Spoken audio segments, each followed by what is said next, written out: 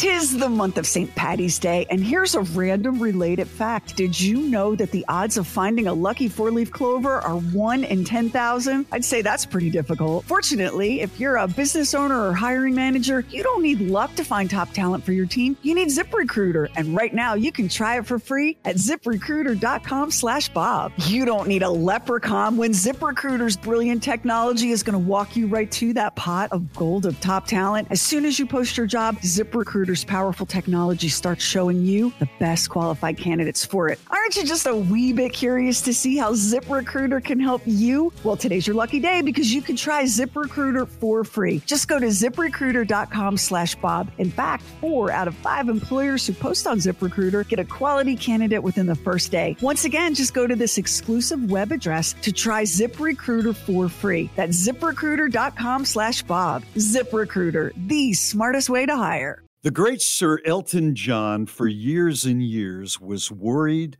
about another singer accusing him of stealing from his song.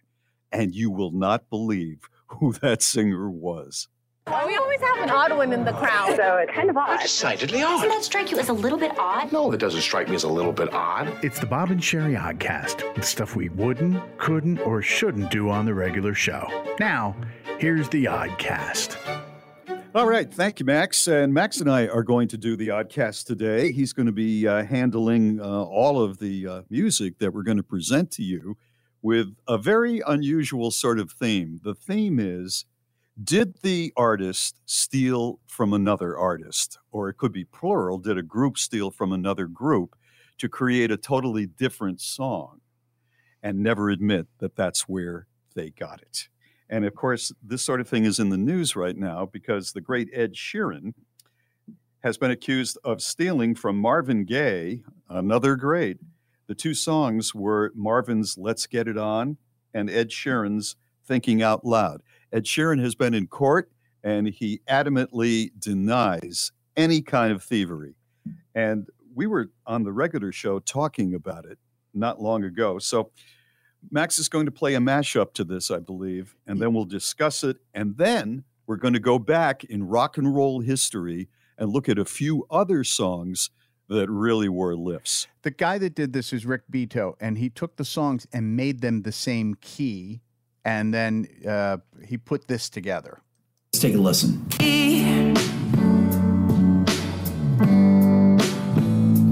Baby, my trying to hold back this feeling for so long. Heart could still fall as hard at 23. And if you feel like I feel, baby, and I'm thinking about how. Come on. Oh, come on.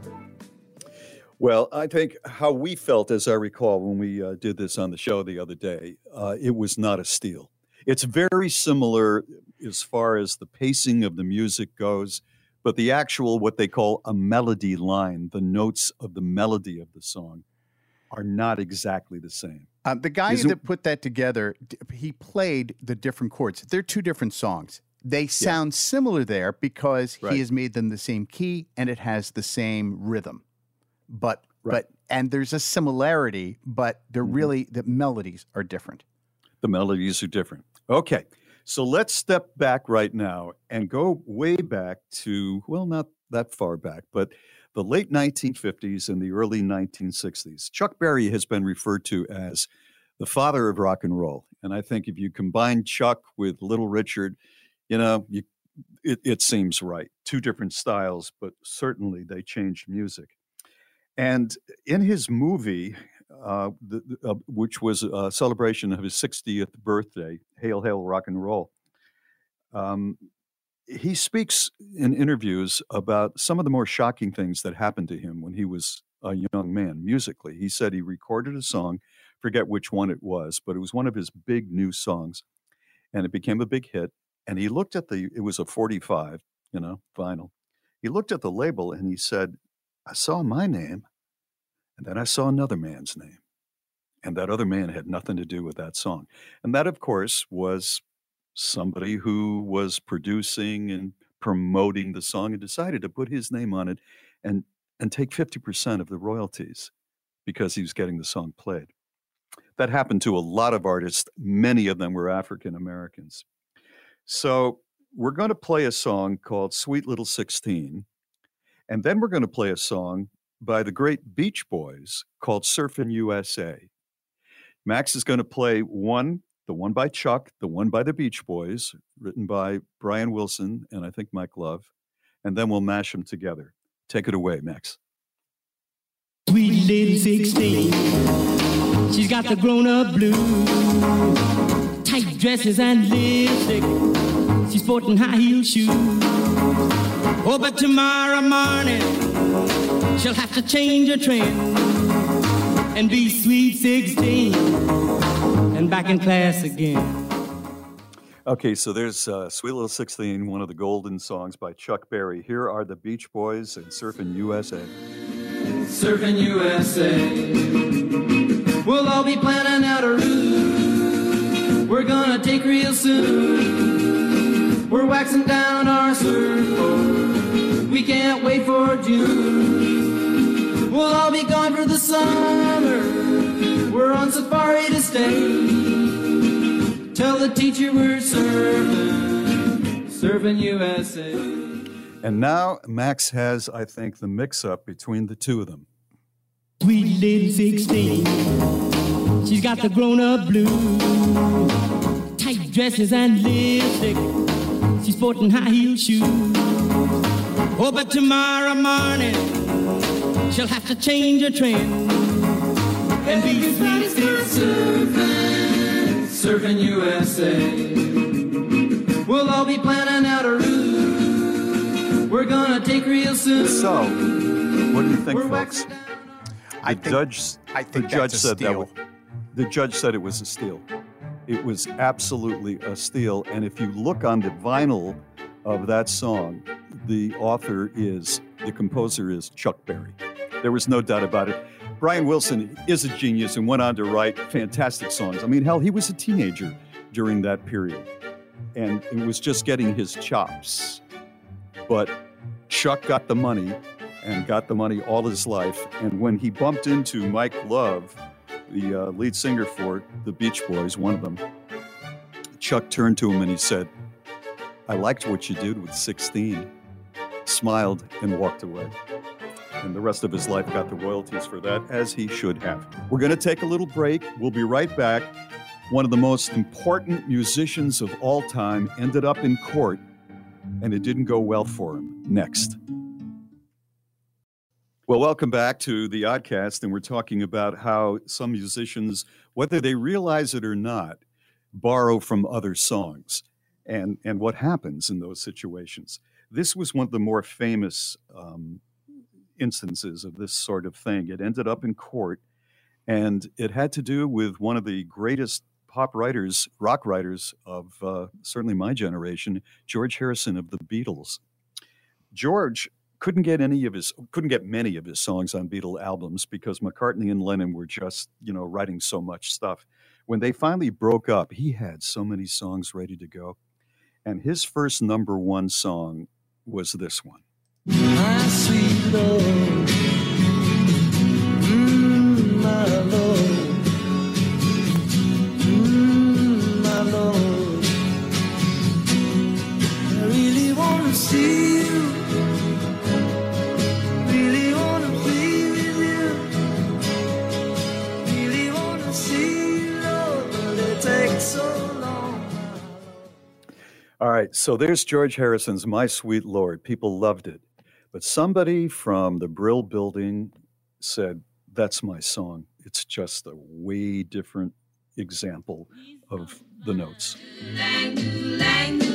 She were mine. That handsome boy was there.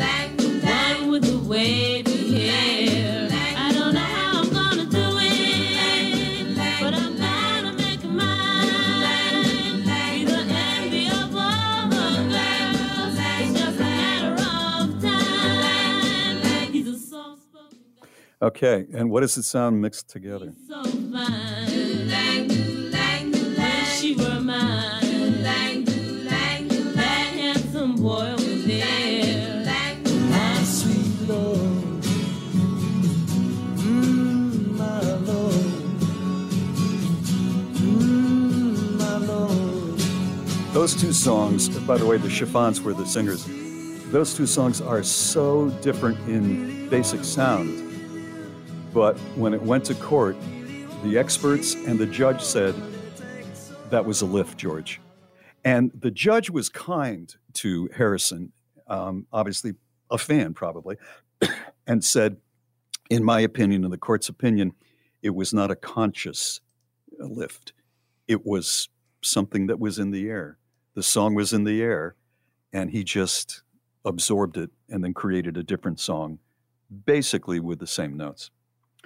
We're going to move along now to one that you probably. Let's go to the Rolling Stones. This is really an unusual situation here, and there's quite a story behind this. Can we play the riff first before we play either one of the songs? There it is.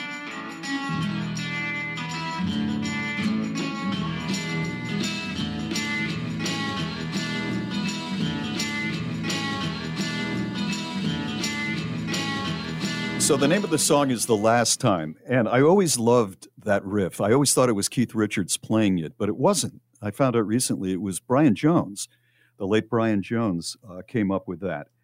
If you look on the record label, you will see that the writers are Jagger Richards, Mick Jagger and Keith Richards. They had just begun to write their own songs.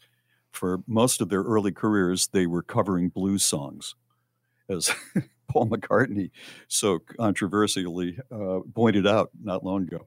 But then they started writing their own songs. This was just at that point. Well, maybe they didn't write that song. Maybe that song came from another group, and that group was the Staple Singers, who were three young ladies and their father, Pops Staple. They sang a lot of spiritual songs, and eventually they did R&B. They did a song called The Last Time, and here's what it sounds like. This may be my last time. This may be my last time, children. This may be my last time. May be my last time. I don't know. All right, there's the Staple Singers. Here are the Rolling Stones. Well, this could be the last time. This could be the last time. Maybe the last time. I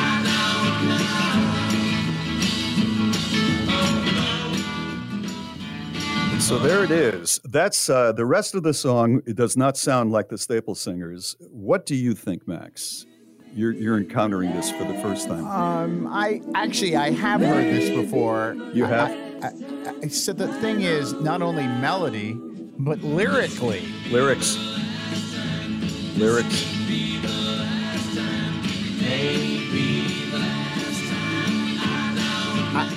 I'm sorry. It sounds like it's almost a cover of the song. It does. I think you're exactly right. And so what became of that? Did they have to take their name off and put Pop Staple's name on? They didn't. The Staple Singers did not fight them. There was evidently a conversation, from what I've read, about that. And the Rolling Stones, to this day, are credited with that song. What did they do for the Staple Singers? Way back then, when the Stones were packing, and they still are. And by the way, I love the Rolling Stones. They've always been my favorite group. I'm not busting on them here. Way back then, they said, they were filling auditoriums. They said, we'd like you to open for us. And that was the deal they cut. The Staple Singers got to open for the Rolling Stones and were paid $500. And that was it. One shot. That's a bit hard. That's a bit hard to swallow when you just think of it that way. So, again, I love the Rolling Stones, and they've written some wonderful, wonderful pieces of music over the years. So now we're going to move along to, again, Marvin Gaye, and this time Robin Thicke. Marvin Gaye and Robin Thicke. You may have remembered this one. This was in the courts and got a lot of attention.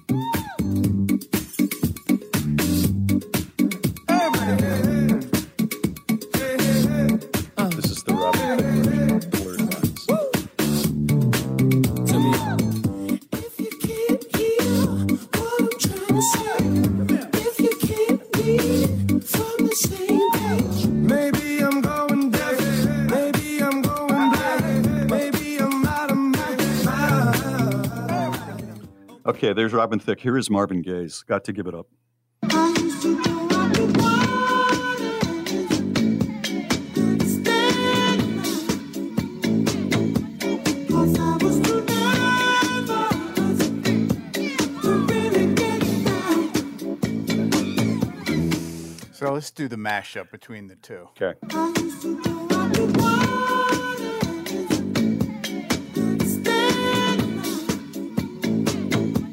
'cause I was too nervous to really get down. If you can't hear what I'm trying to say, if you can't read from the same page, maybe I'm going deaf, maybe I'm going I got to tell you, I still don't think this is a steal. I think it I don't sounds either. similar, but I don't think that this is plagiarized. I know And you know- that they lost this in court. Yes, they did. They lost $6 million to the estate of Marvin Gaye. And I agree with you completely. It has that same feel, the same rhythm to it, but the notes of the melody line are different in those two songs. I thought Robin Thicke really got shafted in that particular instance. You can't take a style of music and say, I've been copied. I really just think you could only take the actual melody of the song. Because, if that were the case, how many people would have to pay Chuck Berry's estate?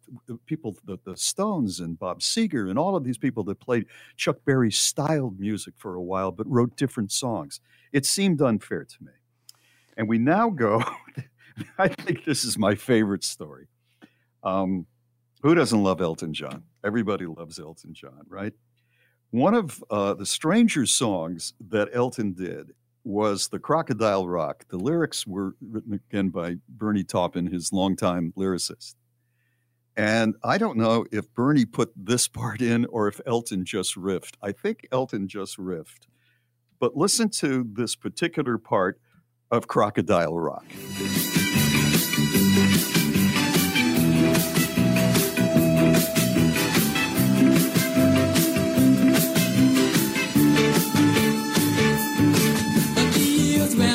So there it is right there. And now, ladies and gentlemen, and I think there's only a handful of people listening to this podcast right now that would know this song. The song is by Pat Boone. And people conjure up certain images of Pat Boone. And it's always white bread, white milk, the guy who stole songs from African-American artists. Well, plenty of white artists did back in that era. Pat Boone was a heartthrob. He had his own TV show when he was just barely out of college on, I think it was NBC. And he was so big, Elvis opened for him in the early years. He had millions and millions of sales. Love Letters in the Sand, which is his signature song, sold 5 million copies. So we just heard Elton John's little riff there with the Crocodile Rock.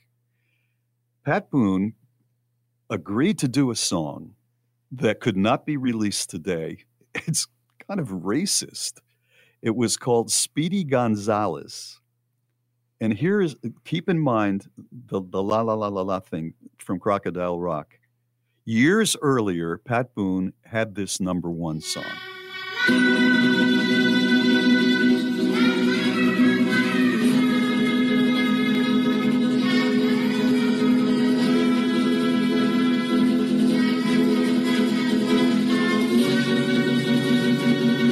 You better come home, Speedy Gonzales, away from Tannery Road. All right, so let's put the two of them together. All right.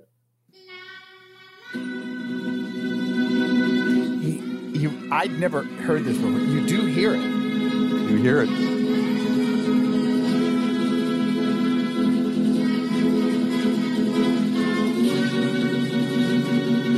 You better come home, Speedy Gonzales, away from Tannery Road. It's a lift. It is. It totally is. So let me close out by reading from this article here. Pat Boone has 70 years in show business under his belt. He is 88 years old. And it turns out Pat had something specific he wanted to discuss with Elton John. And this is the quote. I said, Sir Elton, I have a little bone to pick with you, Boone said with an interview. Sir Elton looked at me with a guilty grin, and he said, you know, I lifted something from you. He said, was it Speedy Gonzales? And he said, yes, I used it in Crocodile Rock. I thought you were going to sue me. Pat Boone said, sue you? You know, we performers are thrilled when somebody likes something, and I was honored by it. I was completely honored by it. And then he said this, and I really have to give Elton John credit because he's a pretty cool guy. He said, I had all your records when I was a kid in England. I had Love Letters in the Sand, April Love. I loved those songs. But when I heard Speedy Gonzales, I knew I was going to have to use that la, la, la, la, la. And they are friends. So I think that's a sweet way to end up all of this. Everybody ended up millionaires, so we can't feel too badly for anybody. Max, you did a great job, and thanks to Doc for pulling all those things together. Thanks for producing it. This is the Bob and Sherry Oddcast. Thanks for being with us. Go to bobandsherry.com for all things Bob and Sherry, and take care. Hey, thank you so much for listening to the Bob and Sherry Podcast and the Bob and Sherry Oddcast. We would love if you would subscribe, rate and review, and share it with a friend on Facebook, Twitter, Instagram, wherever you go. And thank you again for listening.